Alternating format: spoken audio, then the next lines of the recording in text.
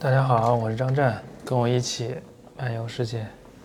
这过了太久了，过了都快1个多月了，也没录，我也不知道我在干嘛。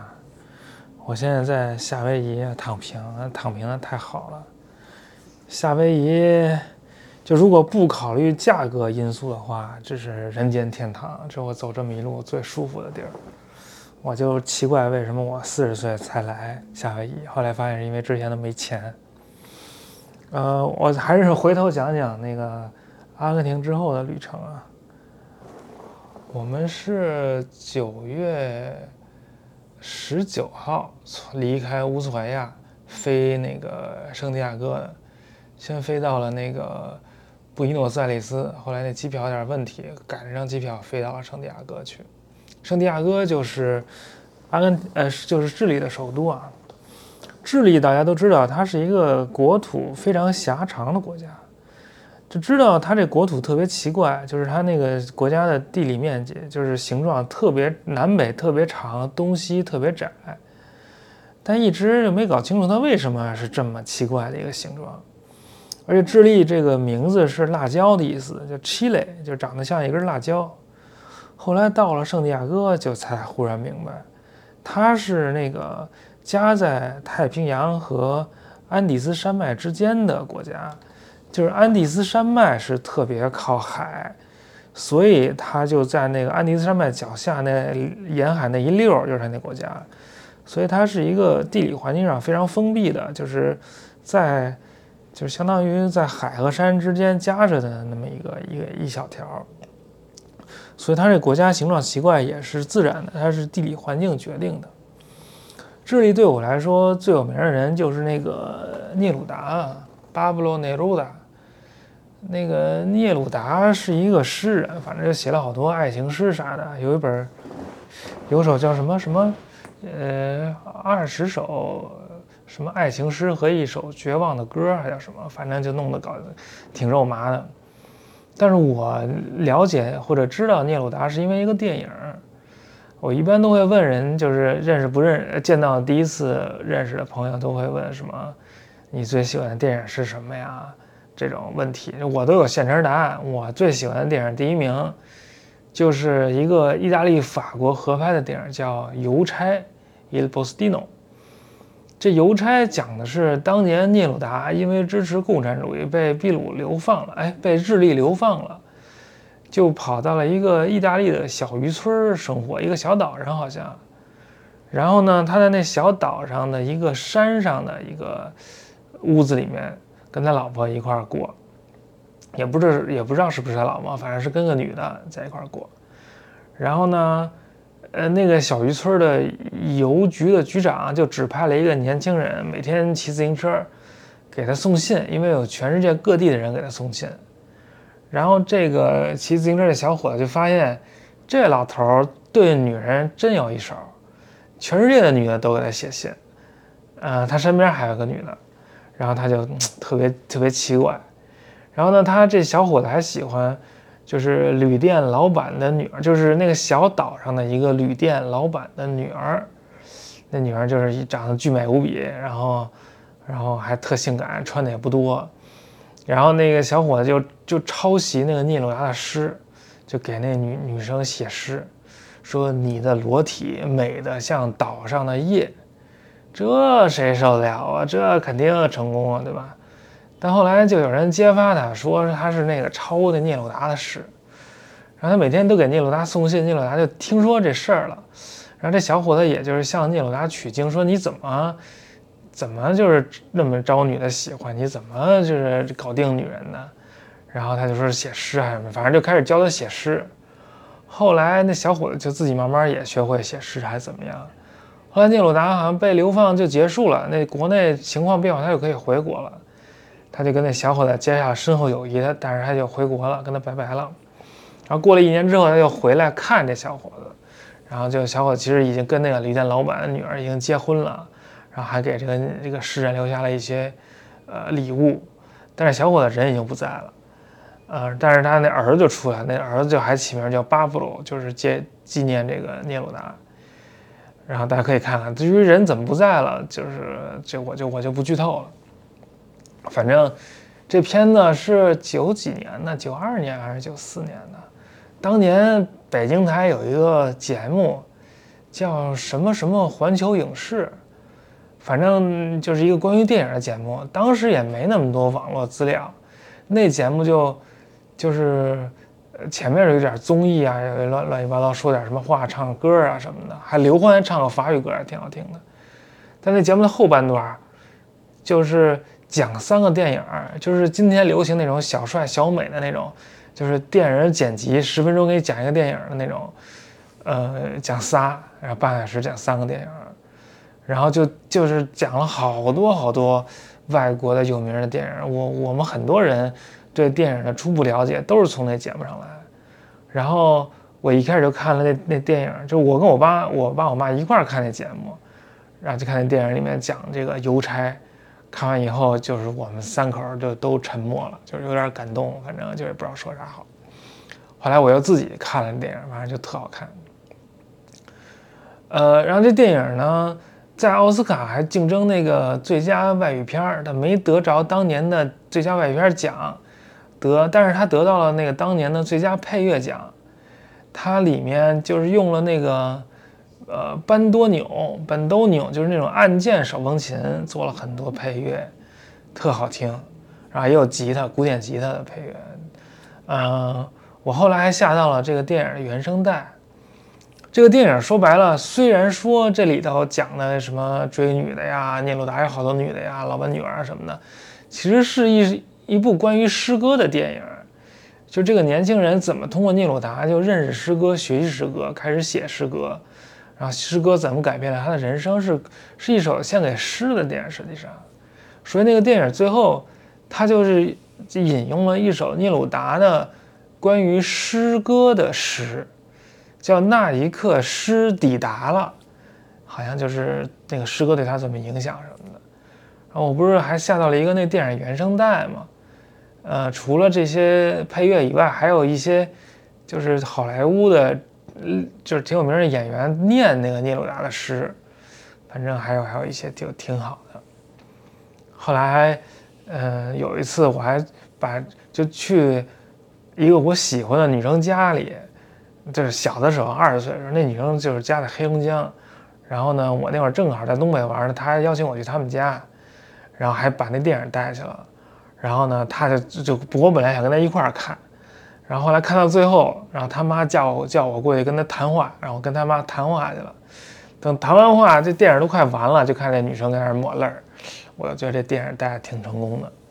反正就挺好的。说这么多，总之就是聂鲁达，就是对这我对这个智利的最大的印象。但是去智利的目的并不是去看聂鲁达，其实智利有好多可玩的地儿，什么百内国家公园好像也有冰川什么的，然后还有一个什么世界上最干的沙漠，反正就是一些自然风光吧。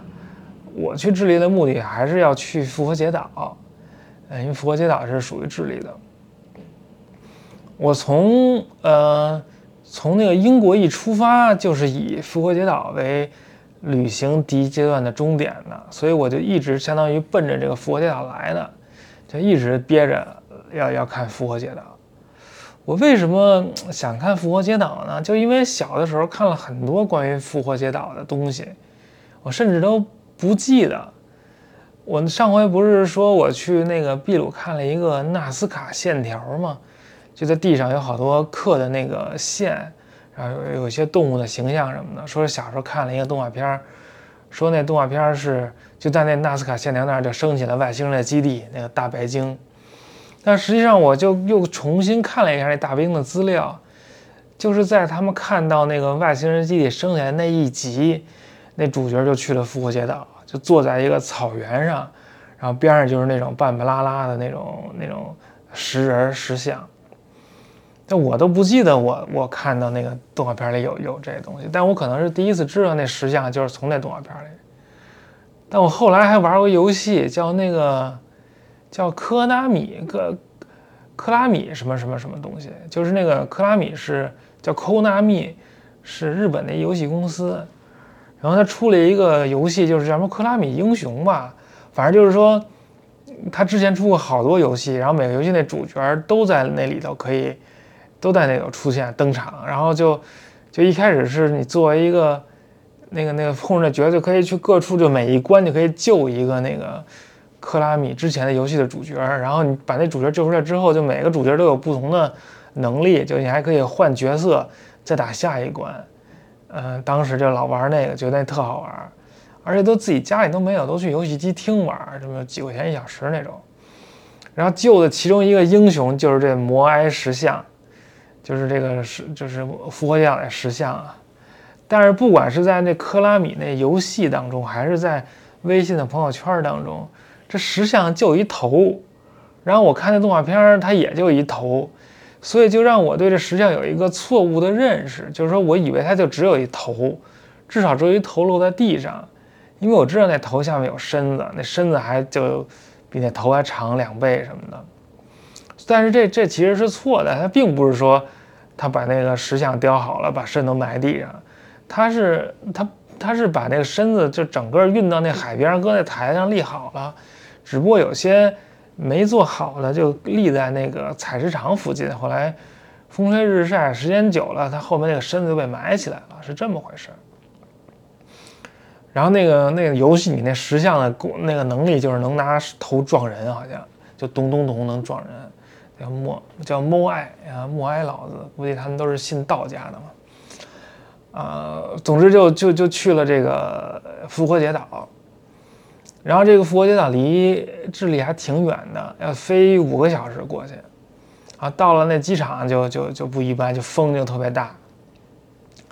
然后我了解复活节岛还是因为另外一本书，就那个写枪炮、钢铁与病毒的那个人，就那个戴蒙德，他写过一本书叫《大崩溃》，那里面就以复活节岛作为例子来讲了讲那个。人和自然之间的，人和环境之间的互动，就是说，复活节岛本来是，叫什么，就是覆盖着很多森林的，后来当地人就是把那些森林都砍了，然后要做这个大石头人，后来就是资源就枯竭了，环境恶化了，树都没了，岛上也很难，就水土流失了，岛上种地也变得特别难，然后他们就互相打来打去，就经济，环境发生了危机。政治也发生危机，然后就互相打来打去，甚至都快毁灭了。后来有人说，那复活节岛就像是一个人类的隐喻，就是说是人类发展的一条路径，就是因为宗教狂热，然后耗尽了资源，最后人就归于毁灭。其实这是有可能发生的，所以我们还是不能要吸取教训。但是我去复活节岛之前就以为它是一个旅游胜地。就以为那儿至少得有什么，就至少得有那个几层楼，就是我们在乌斯怀亚的时候看见那个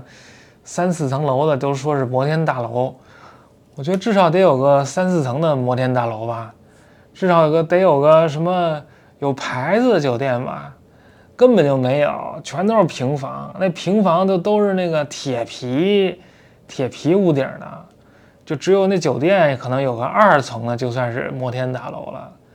我的天，怎么那么破呀？就没想到这么破。然后我们还订了一个那个就是原生态的那种屋子，后来发现那儿没网，而且呢那儿交通也不方便，在岛的中间，当机立断就立刻放弃了那个屋子，还是租了一个海边的旅店。然后呢？以前那个复活节岛上网也特别麻烦，我来之前还看了那个大头马是一个作家写的游记，叫东游西荡，特逗，就是写他去什么冰岛啊、什么南极啊、什么阿根廷、布宜诺斯艾利斯啊、日本什么各处玩的那个事儿，然后他就讲了讲他在这个复活节岛玩的事儿，就他去的时候，那复活节岛好像。就全岛都不能上网，只有个别几个网吧能上网。但是我们到的时候已经就是可以在那个酒店里面上 WiFi 了，但酒店的 WiFi 是马斯克那星链。然后我就问那个旅店那人说：“那马斯克这星链什么时候出来的？”他们说是去年11月。我说在那之前你们怎么上网啊？他说已经不记得了，就现在就记得用星链上了。所以我在那个复活节岛就是还有幸用上了那个马先生的星链，还挺好，挺高级的。但是他在岛别的地儿就是也能凑合上，但是那网速就手机信号有是有，能发微信发点文字信息，直播什么的都不太行。然后呢，那岛上就有成熟的一些 tour， 就有2个 tour， 一个是就是两个整天的，一个是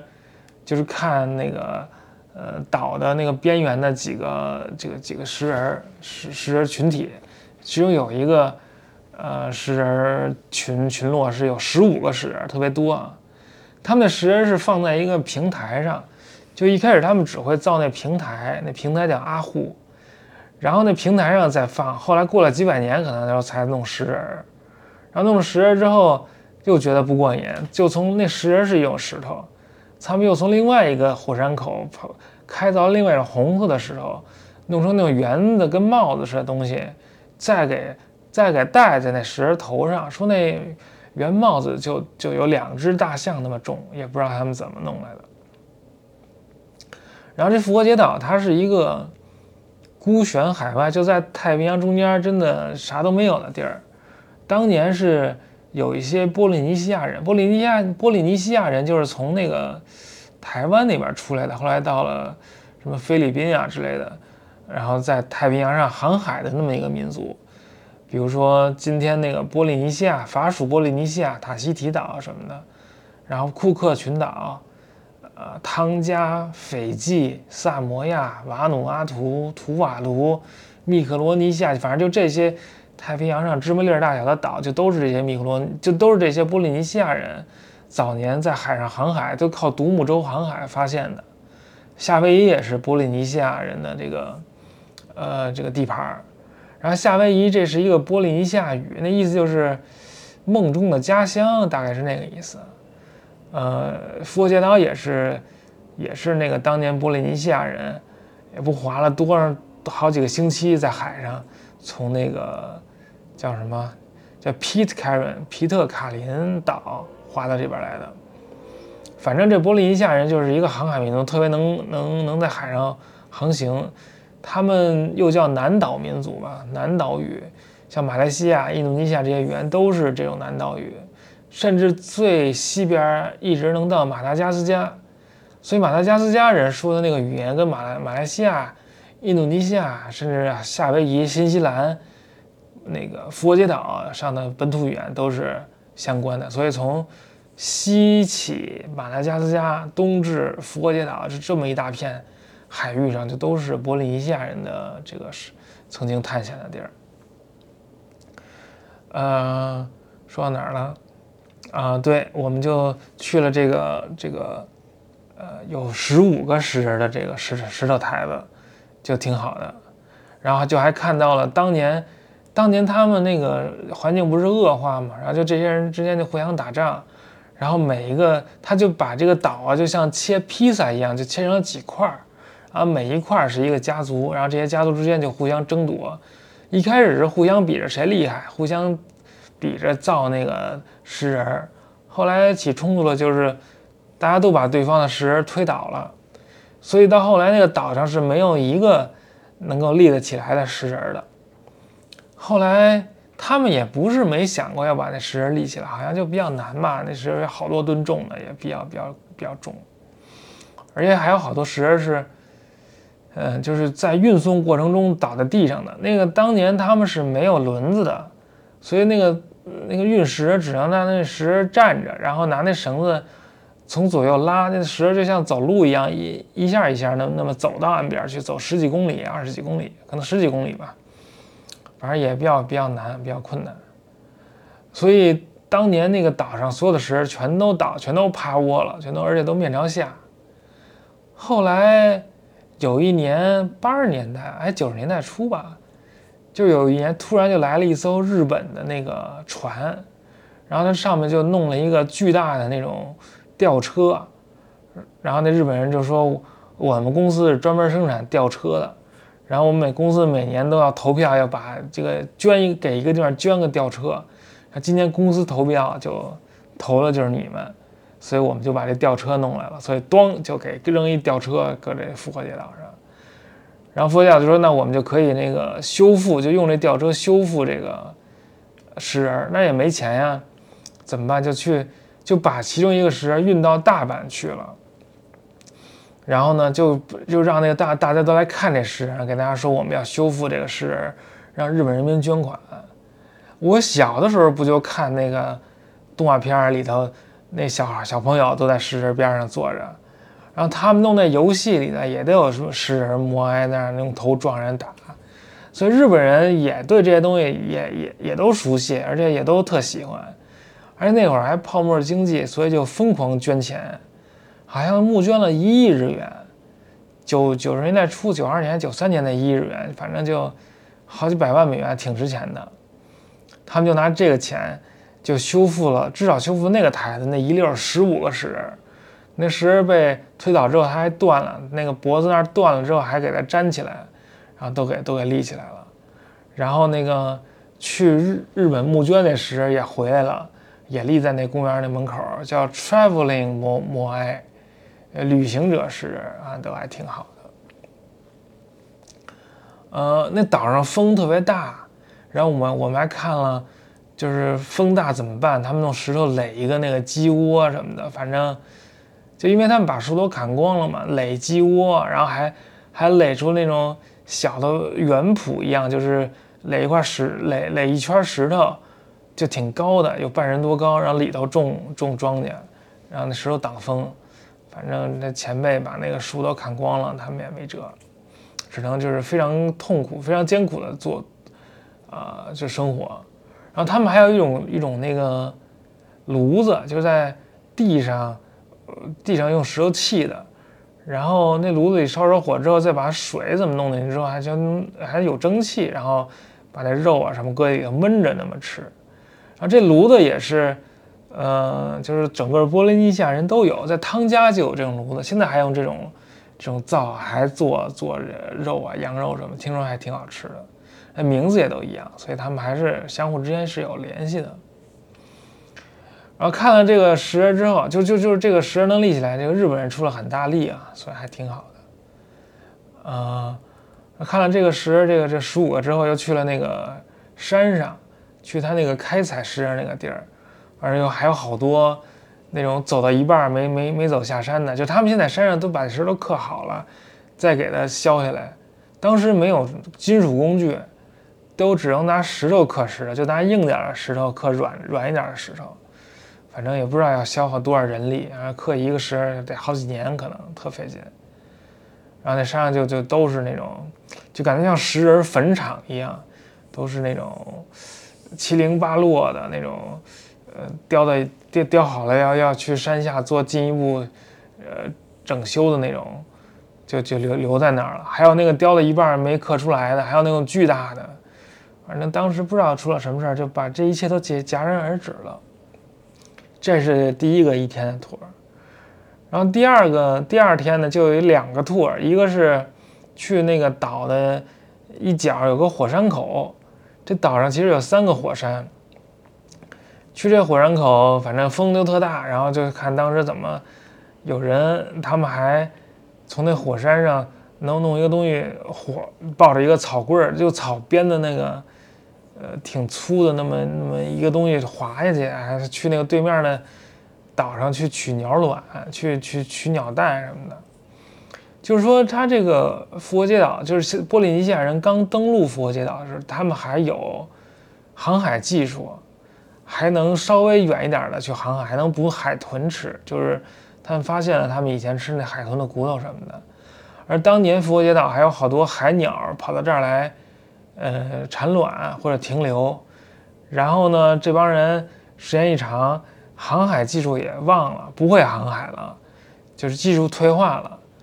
然后呢，把鸟也都吃光了。后来那鸟都不在岛上产卵，都去无人岛上产卵。